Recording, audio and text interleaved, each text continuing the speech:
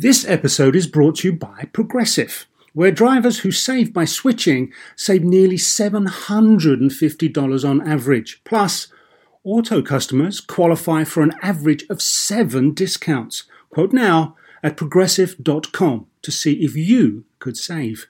Progressive Casualty Insurance Company and affiliates, national average 12-month savings of $744 by new customers surveyed who saved with Progressive between June 2022 and May 2023. Potential savings will vary. Discounts not available in all states and situations. So why do you want to learn a new language? I'll tell you why. Because ¿dónde está el baño can be a very important question at times. You know, Rosetta Stone is the most trusted language learning program, available on desktop or as an app. Fast-track your language acquisition with immersive lessons designed to teach you to pick up languages in a natural way. I love the fact that I can go from my laptop to my phone to pretty much anywhere and learn the language of my choice. Not to mention, I'm bringing my communication skills to new heights. Don't put off learning that language. There's no better time than right now to get started. For a limited time, Star Talk Radio listeners can get Rosetta Stone's lifetime membership for 50% off. Visit rosettastone.com/StarTalk. That's 50% off unlimited access to 25 language courses for the rest of your life. Redeem your 50% off at rosettastone.com/StarTalk today. Welcome to Star Talk, your place in the universe where science and pop culture collide. Star Talk begins right now. This is Star Talk. I'm your host, Neil deGrasse Tyson, your personal astrophysicist. I serve as the director of New York City's Hayden Planetarium at the American Museum of Natural History. And today's topic, the hidden science and math in music. Ooh, the music of the spheres. You gotta love it. And we're gonna feature an interview with composer Eric Whitacre. We'll get more on that in just a moment. But let me introduce my co-host, Chuck. Chuck Nice. Hey, Neil. How are you, buddy? Good. Always good to have you, Chuck. Just always good to be here. You're our man, you're a comedic man about town. And and we're gonna also bring in, for this, because if there's the science of music affects us emotionally, we can't do that without sort of bringing in our emotional case. The person where we got to check up on emotions, definitely Heather Berlin. Heather, welcome back to Star Talk. Pleasure to be your emotional case, Neil. Pleasure to be here. You are. Everything neuro. For us. Yeah, exactly. So for you, it's a compliment to be the emotional case, or even as a professor of psychiatry, maybe the head case. Oh, the head case. Right. Oh, that's great. That's great. Yeah, I get that. Yeah. Put that on your office door. Yes, I'm just going to Dr. Heather Berlin, head case. Right. Yeah. Head case. So, Heather, you're assistant professor at the Icon School, not I can't, but the Icon School. Icon indeed. Not the Icon School, but the Icon School of Medicine at Mount Sinai. Icon, ICAHN. And he's a wealthy donor, I think. Is that correct? Carl Icon. Thanks to him, we changed the name of our whole medical school. Sorry, I'm not on a first name basis. Sorry. Yeah. Carl and I, we go way back. You go way back. You and other billionaires go way back. Right. And so today we're going to talk about how science and math influences music. And we're featuring my interview with the composer and conductor Eric Whitacre. He's got a huge fan base. He won a Grammy in 2012 for his album Light and Gold, Best Choral Performance. And he's a graduate of the Juilliard School of Music. Who wouldn't want to be a graduate of that place? He also created a short film called Deep Field, The Impossible Magnitude of the Universe, in collaboration with the Space Telescope Science Institute down in Baltimore, Maryland. They're the caretakers, if you will, of the Hubble Space Telescope. And one of the Hubble Telescope's most famous images of the universe is called the Hubble Deep Field. So I caught up with Eric Whitacre when he was visiting New York, and I invited him by, and I thought, I got to get an interview with him for Star Talk. And this is a few years ago, but I wasn't really ready for that. And I grabbed like a microphone off the shelf and I put it on the table between us, but I got the interview. And so with your forgiveness, you will hear our interview, and it's the content that matters, of course, not the audio quality. And we're going to learn how Eric put off getting formal training in music for a long time. Here it goes. I played music by ear, but I didn't read music. Now, who does that? Who is it? 1 in 100, 1 in 1,000? I don't. I actually think more kids than not do it, and it's kind of squeezed out of them at an early age. Ooh, one of those things where the school system just I think beats so. It out of you. Yeah, or even worse, the parents. Like what happened with my parents is we had a piano in the home, and they encouraged me to play piano, but then they tried to give me lessons. And thank God I resisted the lessons, because for me it would have just squeezed the life.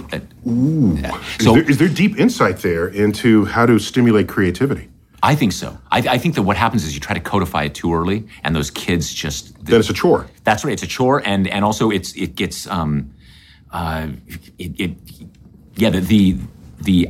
aspirational quality of it gets totally taken out, and it becomes by rote. And that's good for a very specific kind of personality for a kid, but most kids, they just turn off. They don't want to do it wrong. Oh, yeah. So the kids rather just explore. That's it. So that's my word, explore. Explore. So I had the kind of personality where I wanted to explore and was stubborn enough that I wouldn't take to the lessons. Chuck, Heather, did either of you get forced piano lessons or music lessons when you were a kid? Absolutely. Oh, really? Oh, God, yes. You say that like, of course. It was just what had to be done. And I hated them. Yeah. How about you, Heather? I did violin, and I was in the choir, and I loved it. So I don't know, maybe I'm just a nerd. I loved it was like math to me in a way, the patterns of the music. And so I really just appreciated it. And I felt like I was I guess I was a nerdy kid. So I felt like I was part of history. Like I loved playing classical music and like thinking about times gone by, like Bach and things. So I enjoyed it. Well, now I feel bad about hating it, but guess what? I still hated it. So Chuck, Heather loved it so much, she didn't become a musician. So let's let the record show. Okay. You can't do everything. Eventually, you got to choose one thing. You got to choose. Music fell by the wayside. Yeah, but my brother is a musician now, so it worked out. Does that count for you? Do you get points for that? Of course. As far as I'm concerned, our DNA is close enough where I could just take, like, if he commits a crime, I will be a suspect. So I had forced piano lessons. I mean, it wasn't forced where I was kicking and screaming, but I had piano lessons for a couple of years. And I still remember 3 things. I can play 3 right, yeah. 3 short musical pieces from that period. But that's it. But I appreciated what it did for me, giving me a sense of a bit of sensitivity and awareness of what other people are doing when they play music. That's all. That's what it did for me. What I loved about it is reading music, which is very hard now because I haven't done it in so long, but it is a language, and learning that language is fun. The rote. So back when I took lessons, it was rote. That's how you learn. And the lessons were highly structured, and I couldn't take sitting there doing those same exercises over and over and over again. That just drove me crazy. All right, so that means it was a formal training that stuck with you. But Heather, comment on what Eric Whitacre said about the contrasting rote learning and formalized learning with creative learning, where you just might train yourself. Do we know anything about what role that plays in creativity? Absolutely. Just to what Chuck said, actually, what we see, what happens to the brain when people are learning or playing music is that the language area of the brain, Broca's area, is actually activated. And so, as he was saying, it is like a language. It is like learning a language. And those same language areas of the brain, and it's having to do with language comprehension and language creation, are also active when you're either listening to or playing music. The other thing is that one of the positives of learning a musical instrument as a child is that studies show that children's brains actually develop faster with musical training. So they did an experiment actually with the Los Angeles Philharmonic and they had children, a couple of them got lessons with them and some just had soccer lessons and other after school activities. And they followed them for 5 years and found that particular parts of the brain, like the auditory cortex, developed much quicker. And the auditory cortex is also involved in things like language and reading. So they actually were doing better. They had an advantage in those other areas. So it kind of, you're learning to read the language of music, but that kind of has a knock-on effect to other areas. So it's very positive. But the idea of creativity, so another study showed, and they measured areas of brain activation and creative music ability, and they found that people who were trained still had an advantage when it came to actually being spontaneously creative or improvising. And the idea is that... So it didn't squash that part of it. Oh, interesting. No. Okay. It didn't. And so I think that's sort of a subjective sense that it does. And maybe because of the rote and maybe if it was taught in a different way, it would be, taken in differently. But the actual fact of learning the basics, in many cases, it gives people more tools to use to be more creative. Oh, very good point. Yeah. So could it be true? I mean, I have to say, now that you mention it, I don't know very many inarticulate musicians. If they're both in the same part of the brain, does one help the other, force the other, nurture the other? Yeah, I think, and that's the whole argument, I think, for, the arts. They always in school talk about cutting the arts, right? But actually, the arts can enhance your abilities in the other more traditional academic areas. Mm-hmm. So they find that, students who take and have art, whether it's painting or music or theater, tend to do better in the other disciplines. Because if you think creatively in the arts and outside the box, you can also use that to think creatively in the sciences and come up with novel theories and ideas. So they really do, these skill sets can enhance, can bleed over into other areas. So when you're enhancing musical ability, you can be enhancing your language ability as well. Well, Eric was also interested in science when he was young, but he didn't think he had the right stuff for it. And let's check out what he meant by that in this next clip. At age, I'd say probably 9 or 10, I was given a telescope for Christmas. Ooh. Yeah. Nice. Much like you. And, nice. And it changed my world. And where did you live? I lived in northern Nevada. So in retrospect, the perfect place. Oh my gosh. I mean, in the middle of nowhere. We lived in the sticks, a dirt road. So my childhood was huge, open night skies. So you could say that did you even know that there was a universe to discover at the time you got that telescope? No. Okay, so it was a toy at the time. Yeah, that's right. It was just a thing that somebody thought a 9-year-old would want, right? Yeah, and it blew my mind. And I'd say, I mean, still, frankly, if they somehow needed me, I wanted to be an astronaut from the earliest age I could remember. Wow. And I was fascinated by physics. I loved math. I don't really have the brain or personality to be a mathematician. And then I found my way into music. All right, so let me get on your case. So you ended up studying music instead of science. Where did we go wrong? Was it a teacher? What was it? Yeah, it was ultimately a teacher. So I had in my junior year, I had a fantastic physics teacher. I loved him, Mr. Patterson. And we always remember the names of our teachers. Yeah, don't we? Great. Yeah, the most important ones. Right. And in fact, when I graduated, you'll love this. I'm not Mormon or religious, but my best friend in high school was Mormon. So when we were seniors, we went to Brigham Young University to observe classes. And the only class we could find... seniors in high school? Yeah, that's right. The only class that was open to us at the time was that we could go and observe was this graduate level astrophysics class. Really? I will never forget this. This is probably the moment I knew I wasn't going to be a physicist. So at that point, I'd had calculus, or I was in calculus. I'd done trig, I'd done some advanced algebra. But we sat and listened to 5 students sit alone in a room. And, they're talking about the velocity of a photon as it passed through a star or something. And there were no numbers on the board. It was all, symbolic and representational math. And I remember just thinking, it turns out that there's no way. I was so fascinated by the concept. But the nuts and bolts, I realized I'm not sure. Okay, so most people in that situation are inspired to do what it is they just saw happened. You were inspired to not do what you just saw. Yeah, I mean, so Heather, do you think there was a left brain, right brain war going on in his head? Yeah, I mean, so just to debunk the myth of the left brain, right brain myth, which is... No, let's keep it. I like it. No. It's so helpful. I mean, it's... Okay, how about this? Okay. So whether or not it's left or right, there are parts of the brain that specialize in analytic thinking and other parts that specialize in, I guess, abstract thinking. Is that a fair characterization? I think that is fair. Yes, that is fair. Okay.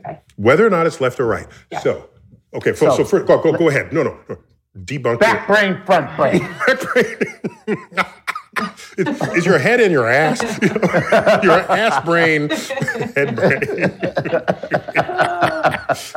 The brain's all over in specific parts of your body.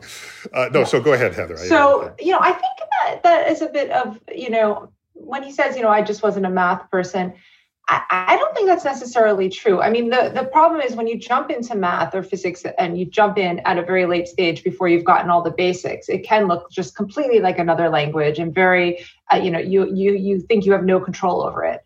But if you start people young and train them and to understand the basics, this is what this symbol stands for, and et cetera, you can build up, right? So I think people have this sort of irrational fear of like math and science just because if they haven't learned the basics, it feels very foreign to them. I guess I'm going against that idea that there's some people that are math people and some science people and some that are, let's say artistic and music.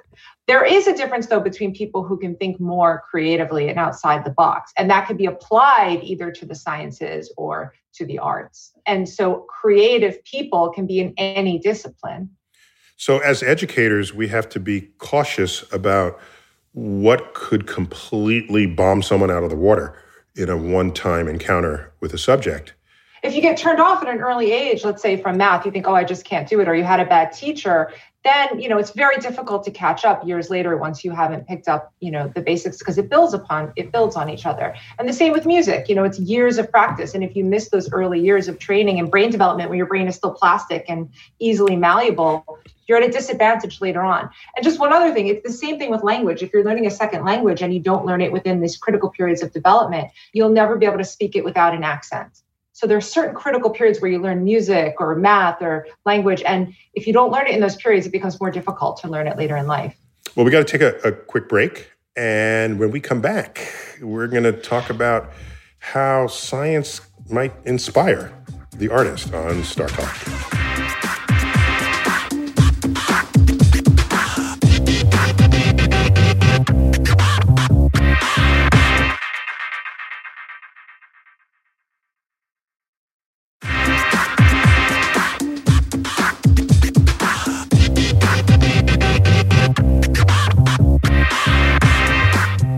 Back, Star Talk.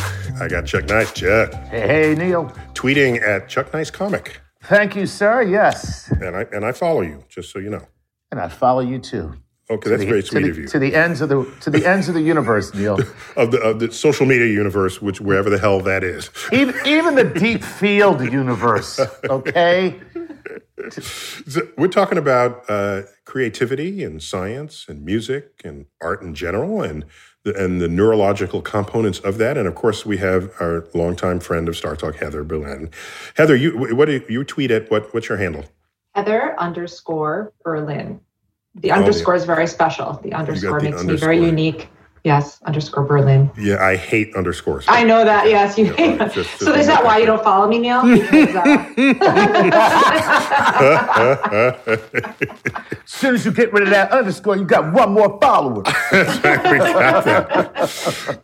Well, we've been discussing how science and math might be embedded in music, or at least in musical creativity. And we're featuring my interview with Eric Whitacre when he had just come through New York, and a friend of a friend knew him, and he agreed to come by for an interview, but it was like on the spot, and I had to like grab a microphone off my shelf and set it up on a table between us. So forgive the quality of the recording, but the content is all there, and ultimately that's what really matters. So I asked if he drew musical inspiration from the science that he embraced. So let's check it out. So I've written this piece called Deep Field, and it's based on the deep field image. Mm-hmm. And for years I've been looking for the right way to write this piece. For me, when I'm composing a piece of music, it always starts with, God, wouldn't that make a great movie? And then I musicalize the movie version of it, I suppose, the dramatic version of it.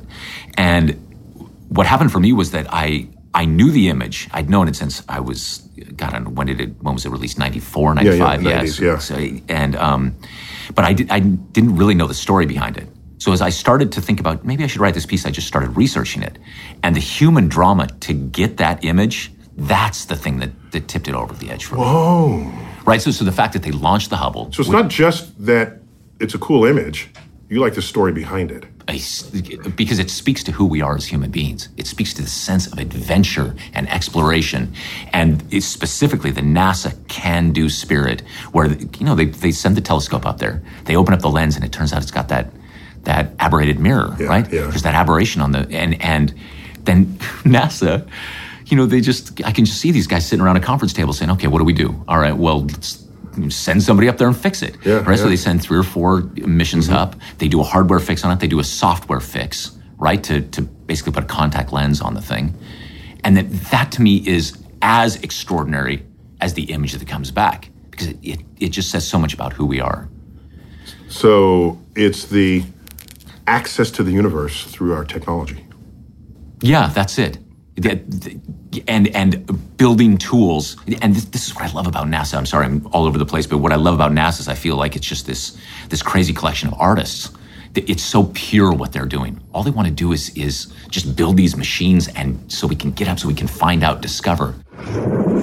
Yeah. Wow. So let me give some backstory on the Hubble Deep Field. Before you do, Neil, if I may, I just, he made the fixing of the Hubble such a big deal, but I just want to show people, if anybody listening won't be able to see this, but if you're watching, this is all that really happened. Chuck is... There you go. Yeah, Chuck just cleaned the lens on his camera. Yeah, we went up there and we went... just took out a kerchief. Squeak, squeak. Right? So just a couple of things, and this might be too much inside baseball here, but so even if you don't know why, that if you look at the iris in your eye and you watch what it does as you go from if you move from a bright, well-lit room to a darker room, right? The iris constricts when you're in light, and it opens up when you're in darkness. And the act of opening up tries to bring in as much light as it can. And so physiologically, you are responding to the absence of light. Well, if you want to measure something that is way dimmer than even that you can detect with your eyes, you can do one of two things. You can make your iris even bigger. No, you can't really do that, but the physics of this is if you had an eyeball the size of your head, you can see into much dimmer places, all right? If your eyeball were 100 inches across, okay, 94 inches across, you could see out to the edge of the universe. That's the size of the Hubble telescope. Sweet. Okay? It's a 94-inch iris, if you will. Wow. And it's taking in light, much more light than the iris of the human eye. Not only that, the detectors are much more sensitive to light than our retina is. Okay? Hundreds of times more sensitive. So not only is it getting more light, it's detecting it better than your eye would have even done so if it were that big. Not only that. Oh, sweet. Okay. And there's an more. effect. But wait, there's more. There's an effective shutter speed of your eyeball.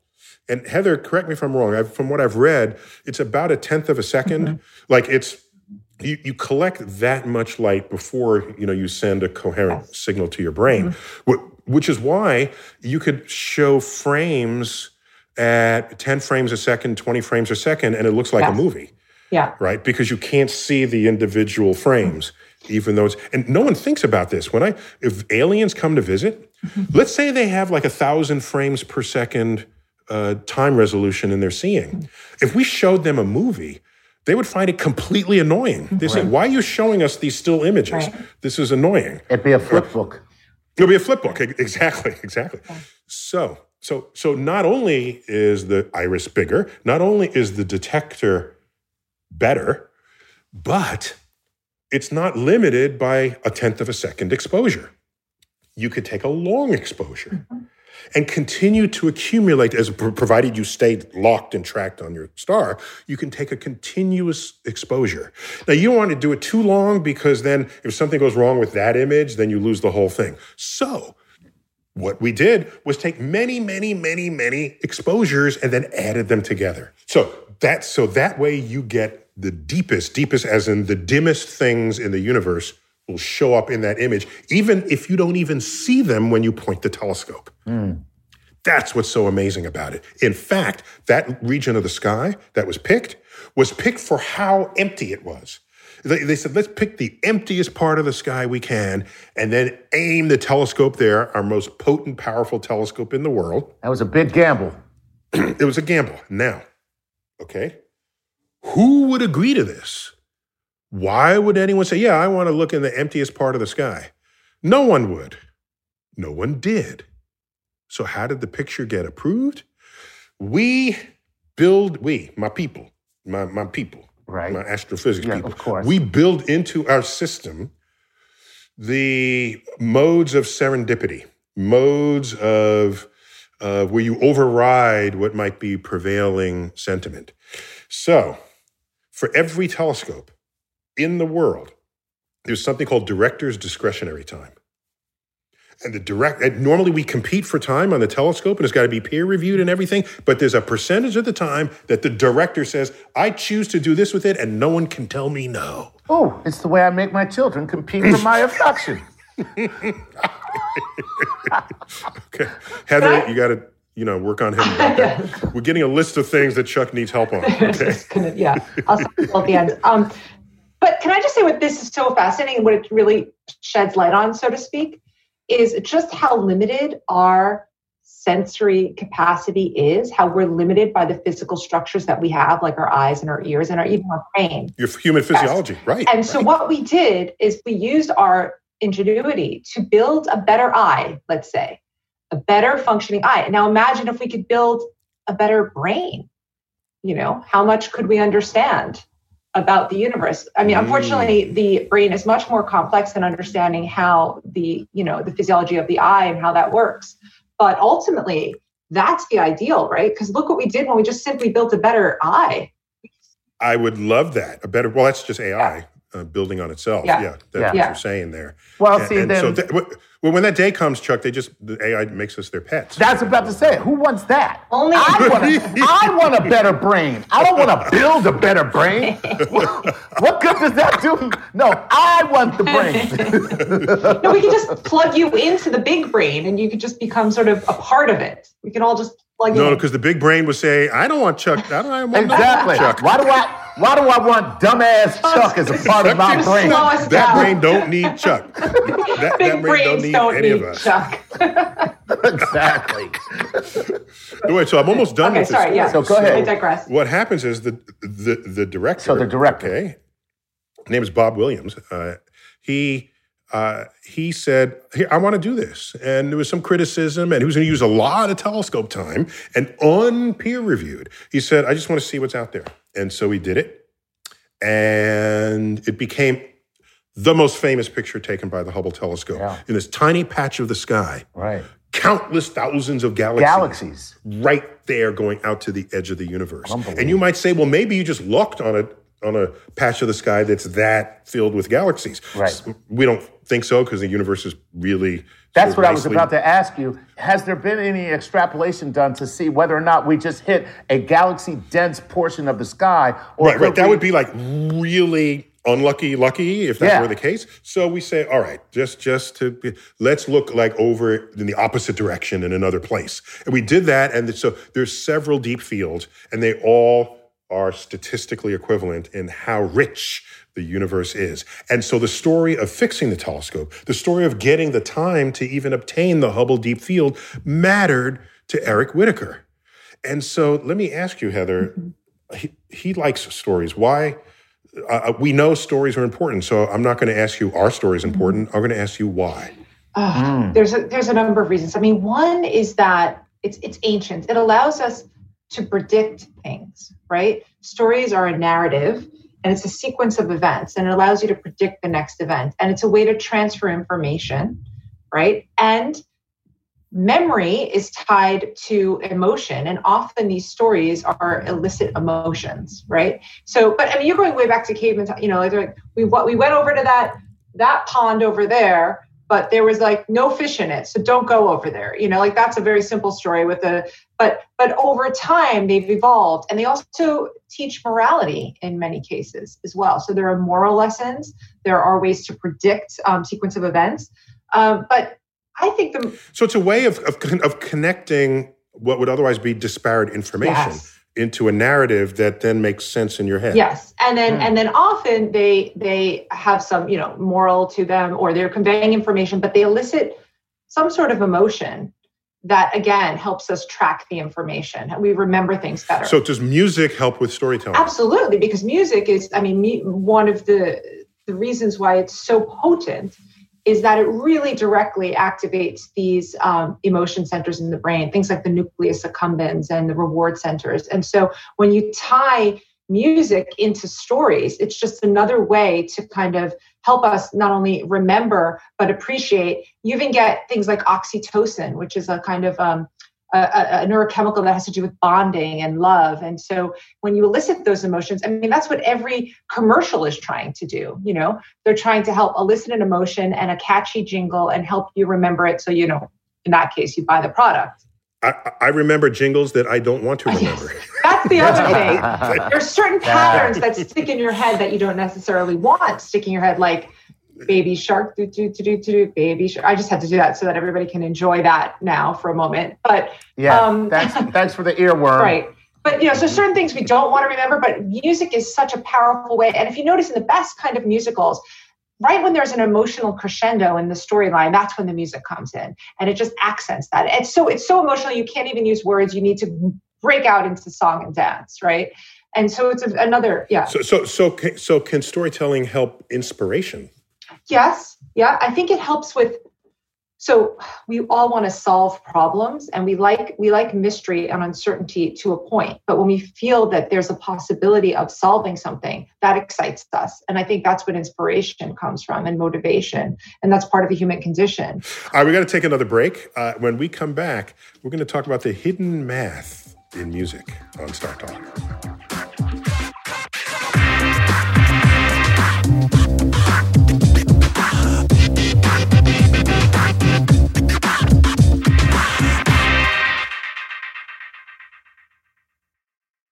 Hey, it's time to give a Patreon shout out to the following Patreon patrons: Julia Zykowitz and Corey Ricci. Guys, thank you so much. Without you, there's no way we could make it across the cosmos and do this show. And for those of you listening who would like your very own Patreon shout out, please go to patreon.com/StarTalkRadio and support us.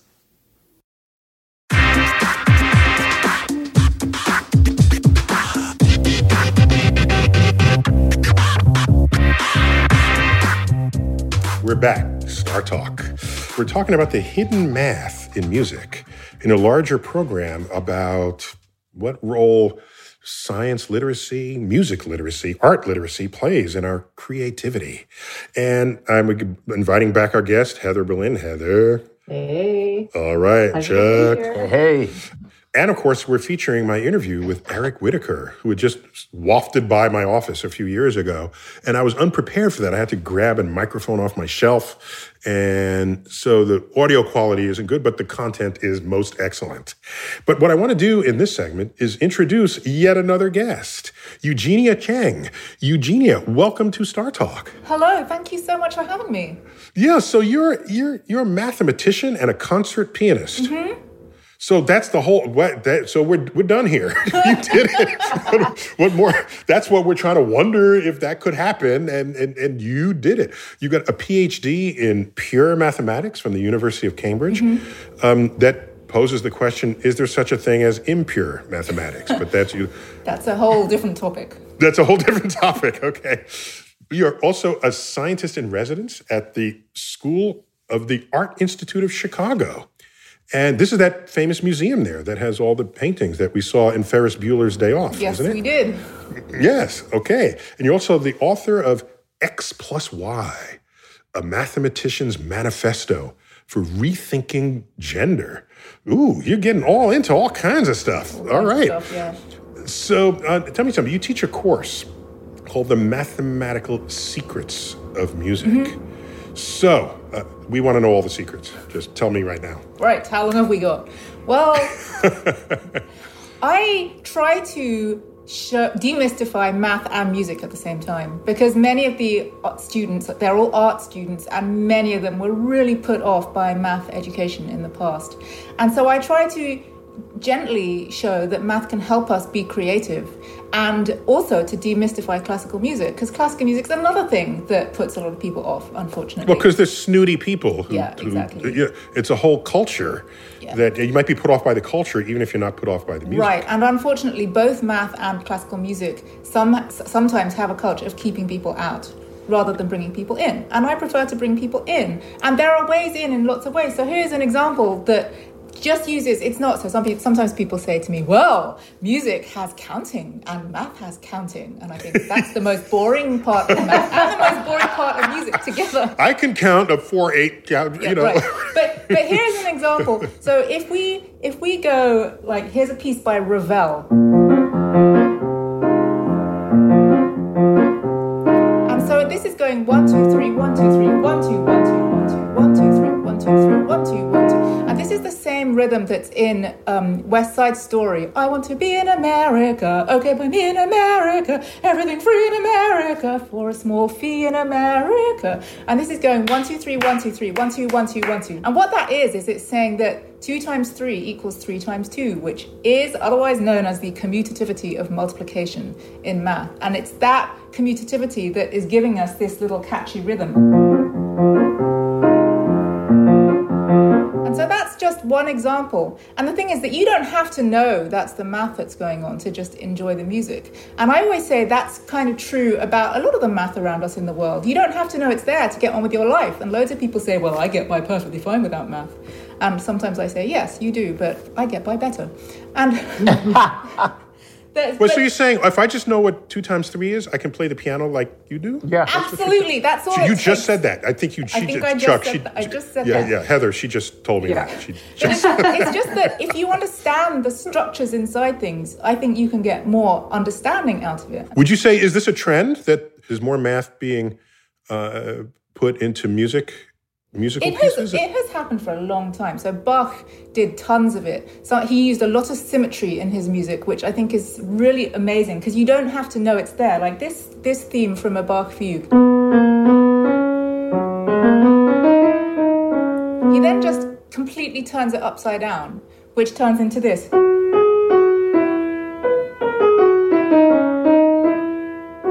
Which still sounds really nice. And there's another example where Rachmaninoff. So Rachmaninoff is a couple of 100 years later, and there's the theme of Paganini where he writes a set of variations, and the theme goes like this.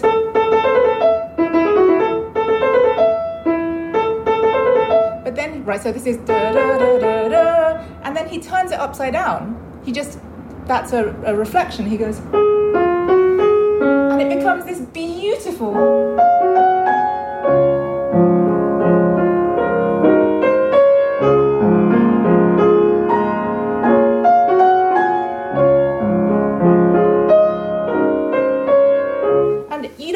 To know that that's how he made that theme. You can just go, wow, that's a beautiful piece of music. And then when you know that he wrote the theme, I'm kind of like, wow, that's kind of cool. And what I do with my students is I let them write pieces of music for themselves using those mathematical principles. And there's a contemporary composer, John Tavener, who used the same principles, all the possible symmetries of a rectangle. So you can rotate, you can reflect vertically, you can reflect horizontally. And he wrote this piece called The Lamb, where the theme is this, little lamb who made thee. And then it's harmonized by flipping that upside down. So I can't sing two lines at the same time yet.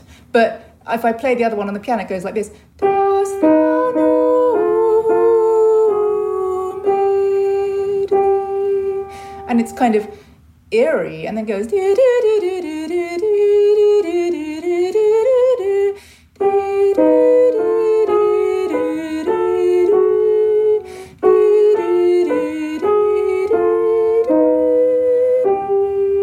It sounds like there's some dissonance in the very middle of that. Is that me, or is that the way that's written? That's right. It goes dissonant, and then it converges. And then it comes back together. Right. And it's just a mathematical formula. You're supposed to tell Chuck it is in his head, the dissonance. Stop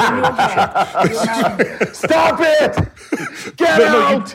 Eugenia, is it fair to say that, of course, when you mentioned rectangles and the multiple symmetries of it, because you can put a mirror in the middle and it's the same, and horizontally it's the same, that you're not only getting sort of arithmetic infusion in the creativity there, but also geometric infusion. So could it be so that if a musician does learn math, they come with more tools in their utility belt to possibly invent new forms of music? I think that's true. And I think that's true of everything in life. I think that anyone who understands, if you understand more math, then you just have more tools to understand and create anything in basically any aspect of life.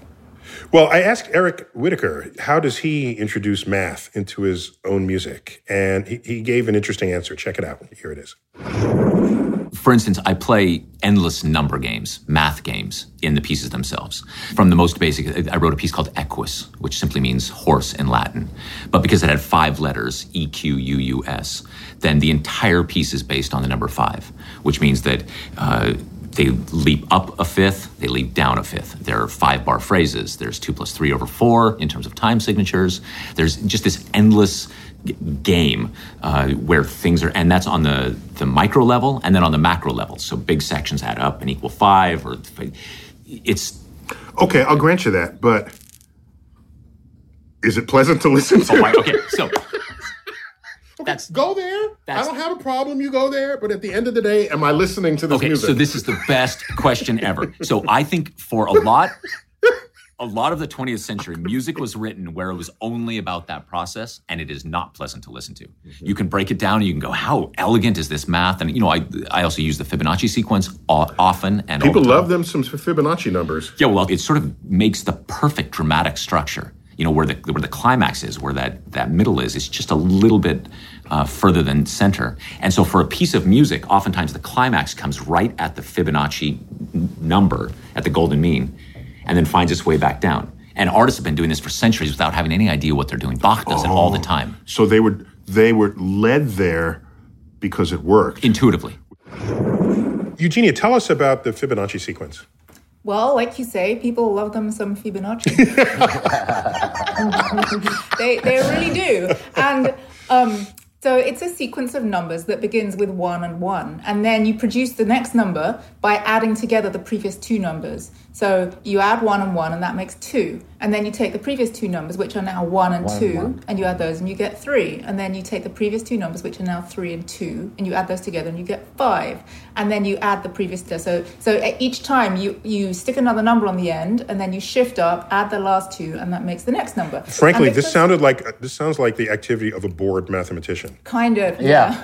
But it goes on forever. It's an infinite. There's no end to it, and this sequence comes up in some places, but I think the reason it captures people's imagination is because there is this long-standing, well, honestly, it's a myth that it's very fundamental, and that the golden mean is some magical number. So the golden ratio or golden mean is if you take consecutive numbers in the Fibonacci sequence, their ratio gradually stabilizes, and it never completely stabilizes, but it gets closer and closer to this particular number, which is the golden ratio.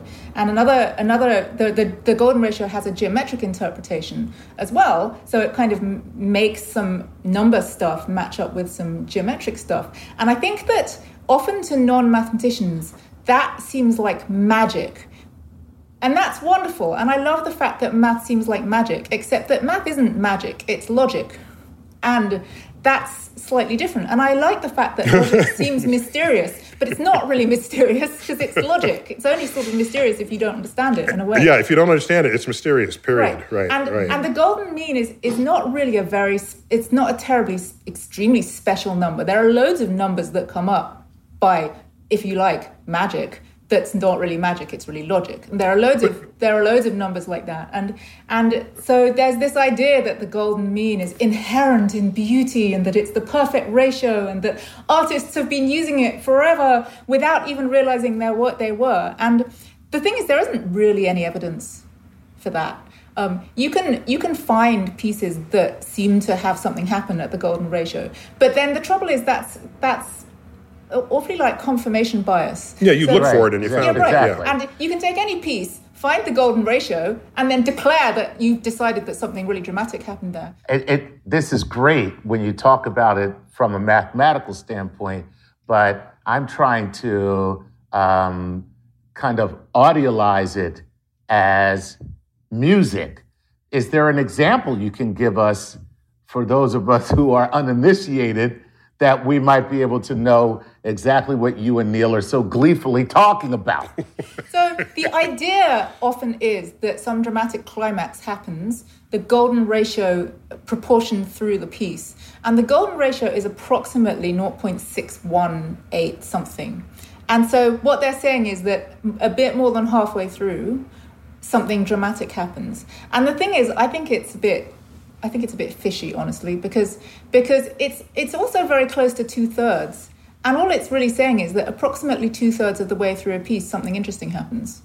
And if a piece is interesting, then something interesting will always happen approximately 2/3 of the way through a piece, and you can find examples. And something interesting probably happened a quarter of the way through exactly, as well. And also halfway through. And the climax is right. Yeah. All right, so regardless, the Fibonacci sequence is a pattern, all right? And if there's a repeat, if it's 2/3 or the golden ratio, that's still kind of a recurring thing. Heather, why are we so quick to notice patterns, sort of neurologically? Do we innately like patterns? Yes.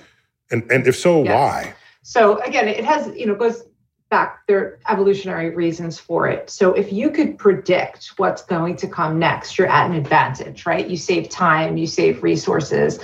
So those who were able to do so had a higher chance of surviving. And so the brain evolved in a way to like discovering patterns. Even in ambiguous information, we try to come up with patterns. And that's why often people, see faces in clouds. And false patterns. Yeah. Right. But that's just because our brain is so adept at finding these patterns. And we get dopamine when we do. And also when there's some uncertainty and then we can resolve that uncertainty. So we figure out either the pattern or the solution. We actually get rewarded for that. We like patterns, but we like a little bit of uncertainty. And I think that's what comes up with there's like this climax and a thing, and how is it going to resolve? And that sort of draws us in, right? There's a little bit of mystery, but and then when it does resolve, we feel this like satisfied and gratified. If it doesn't, some of that very disparate kind of like jazz music, maybe that doesn't have so much of a pattern or that doesn't resolve, some people don't enjoy it as much. I mean, maybe they enjoy it more on an intellectual level, but not so much on that basic basal emotional level. So Heather, you mentioned something I hadn't fully appreciated, that the fact that we so quickly recognize patterns is because we're actually intellectually lazy, right? So if you know a pattern and something has happened before or it's repeating, then you don't have to have a whole fresh new thought to know what the next thing is going to be, because the pattern gives it to you. By the way, we can get into trouble. So it's a heuristic, it's a shortcut to save time. But this is also the same mechanism that's related to unconscious biases, right? Right. Because when you notice certain things are happening over time, you start to make these quick assumptions, which aren't always correct in the individual case. So, Eugenia, does music have to have patterns in it to be enjoyable? Everyone's different. We all enjoy different things. And I think that I like trying to explain why I enjoy particular pieces of music, because to me that is a more interesting discussion than just yelling backwards and forwards with people saying, no, you idiot, this piece is better. No, this piece is better. And there's enough arguments like that. You idiot. And so I personally enjoy music that has really interesting structural patterns. But just like Heather was saying, not exact repetitions, because then that wouldn't be any uncertainty and excitement of the possibility of resolution. And so, for example, there's this piece of Chopin where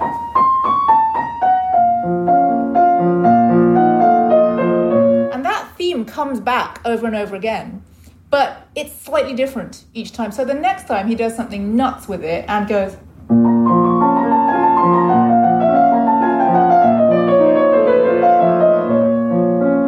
basically the same theme, except that he's stuffed 11 notes in, and because 11 just crowbarred it in. Yeah, right. And so 11 is, well, it's various things. It's a prime number. It has no common factors with 6. The left hand is going 1, 2, 3, 4, 5, 6, and so you have 11 and 6 happening at the same time, and you kind of can't tell whether it's going to land. I mean, when I'm playing it, I never know if I'm going to land them both at the same time either. And then each time something else, so the next time it goes. And so it's the same thing, but with a slight twist on it. And it's the same with really huge pieces of music where there's often what's called a recapitulation, which is where the beginning section recapitulates, it comes back, but different, and then there's a little twist in it, then it goes off into a different key or something. And I love seeing those big structural patterns. There are other types of pieces where the same thing just happens over and over again without changing. Okay, but we call that rap music. Wait, Eugenia, dare I even say this, that you like that kind of music because you're bringing an intellectual component to the underlying melodies to it. But if you don't go all intellectual on it, then you get or if the music doesn't have that extra dimensionality to it, then it just becomes a simple melody. And isn't that what a lullaby is, to lull children asleep? I mean, aren't you agreeing that pleasant music has to have patterns, but interesting music needs to have the dynamicism that you describe? Well, different people like different kinds of music, and so some people really rebel against patterns. And actually, that's how the development of classical music happened across the last several hundred years, that there was a lot more rigid structure that was demanded, just like in society, it was a lot more rigid. Unfortunately, society is still quite rigid, but I think we've become a bit more flexible, and people gradually broke rules in music and said things like, well, in the olden days, you had to write everything in 4 or 3, like 1, 2, 3, 4, because we're all in the military. And then composers started going, no, I want to write things in 5, like Eric Whitacre was saying, or I want to write things in 13 or something. And then we gradually break rules, and that's how math develops as well. People say, well, there's this rule saying you can't take the square root of a negative number, and then mathematicians go, wait, but I want to take the square root of a negative number. And so they invent imaginary numbers and complex numbers.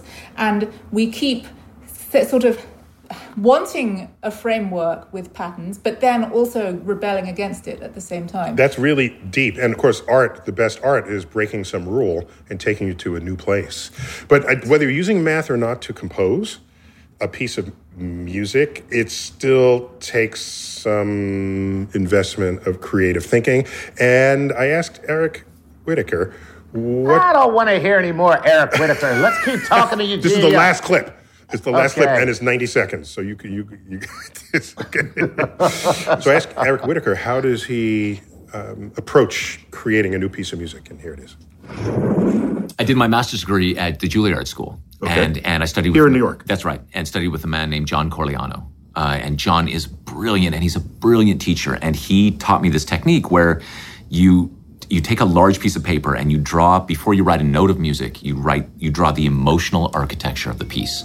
How do you want the piece to play out emotionally from start to finish? And you can use whatever you need, colors, pens, cut things out. And I use descriptive words. I'll write, like that bit in Debussy that I want to steal, or that film score by Thomas Newman, or this is the big, grand, luscious, dense, and just whatever it takes to kind of get the lumpy shape of it. And then from there, always there's this little, what I call a golden brick. Some truth reveals itself in those doodles. The idea is that you're just freeing yourself from the tyranny of detail. Just writing. And then somewhere there's a little golden brick, and that's the motive that becomes the DNA for the entire piece. And so that's how I always start. Does that golden brick somehow bring it all together? Or does it emerge and take you yet to a different place? That's very perceptive. So in some pieces, in the best pieces, it's like Beethoven's Fifth. The entire symphony, all four movements, are based on those four notes.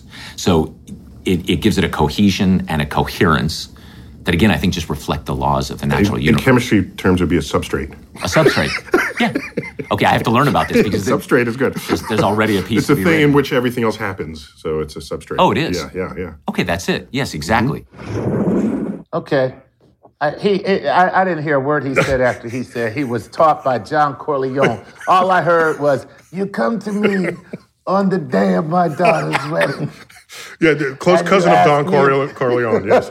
Exactly. So Heather, I probably know the answer to this, but if you're going to create something new, is it better to start with the big picture or the little picture? Assemble it from ground up, or start from the large and yeah. I mean, it's always good to have there. Yeah, it's always good to have a framework so you don't get sort of stuck in the details or the minutia. It's all about contextualizing and then editing yourself, right? And so often if you get stuck in a pattern, per se, you can break free by thinking about the larger concept or having a larger kind of scaffolding or structure. But, the thing that I just want to hark back to in terms of, these patterns that we're talking about is how important novelty is, again, in the brain to keep our attention. So when you're talking about, that's what Eugenia was talking about. There's these themes, but then each one, they're slightly varied. It's almost like pressing the refresh button. So your attention comes back because it's like the same, but different. Now, our brain doesn't want it to be too abstract, so there's this repetitive sort of pattern, but slightly different every time to keep our interest, to keep us engaged. And all that, again, is happening at a very unconscious level. And while, yes, there are subjective individual differences in terms of like what kind of music we like or don't like, I do think there are sort of commonalities across humans, one of them being liking novelty or attending more to novelties. And I think with creativity, part of it is being able to break the rules. But first, you have to learn the rules. You learn the structure, you learn the patterns, and only by then you can learn how to break them in ways that are interesting. Because it's not just about smashing everything apart, but it's almost like breaking them in a sort of controlled way, little by little, to get to these interesting creative places. So there's an old saying with IBM: they said, if it works, then break it, so that you can reassemble it and have it work even better. Right. It's like the opposite of what you might think in that. Eugenia, how do you solve a math problem that you've never seen before? Well, it's actually very similar. So first, I'd like to say that the research I do isn't really involved with solving problems. It's really involved with building new structures that illuminate things that other people are thinking about. And I was very struck by Eric's description of how he starts writing a piece of music, because it felt very similar to me to how I start doing math research, which is definitely not to get bogged down in the details. The details are crucial when you're doing math, because the logical detail is how you write a proof. But when you start, you need a big soaring structure of where you want to go and where you might be able to go in your wildest dream. And you don't know if it's going to work, and you don't know how you're going to put it together. And it really reminds me of the story of how Sir Christopher Wren built St. Paul's Cathedral in London, where he had this dream of building this huge dome, and he just didn't know how he was going to do it. And he just started anyway. And eventually it came to him how he was going to make a structure that was going to be big enough to dominate the London skyline, but not so big that it would overwhelm the inside. But he didn't know how he was going to do it when he started. And that's how I think math proofs start for me.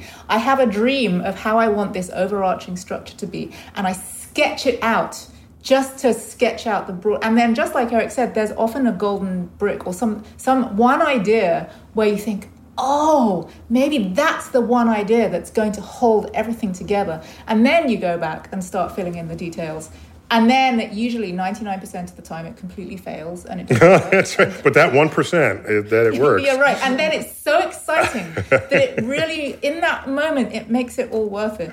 Well, Eugenia, we got to bring this to a close, but I'm delighted to have you on, and we'd love to get you back again for another show. Oh, I'd love to come back. It's been so interesting. Oh, we will build a show around you. We have no hesitation to do so. But Heather, always good to have you. Great being here. Thanks for having me. Chuck, always my man. A pleasure. Excellent. And now you have to have Eugenia play us out, as they say. Play us out. Can't leave the show without doing that. Okay, Eugenia, can you play us out? As I say, I'm Neil deGrasse Tyson, your personal astrophysicist, bidding you to keep looking up.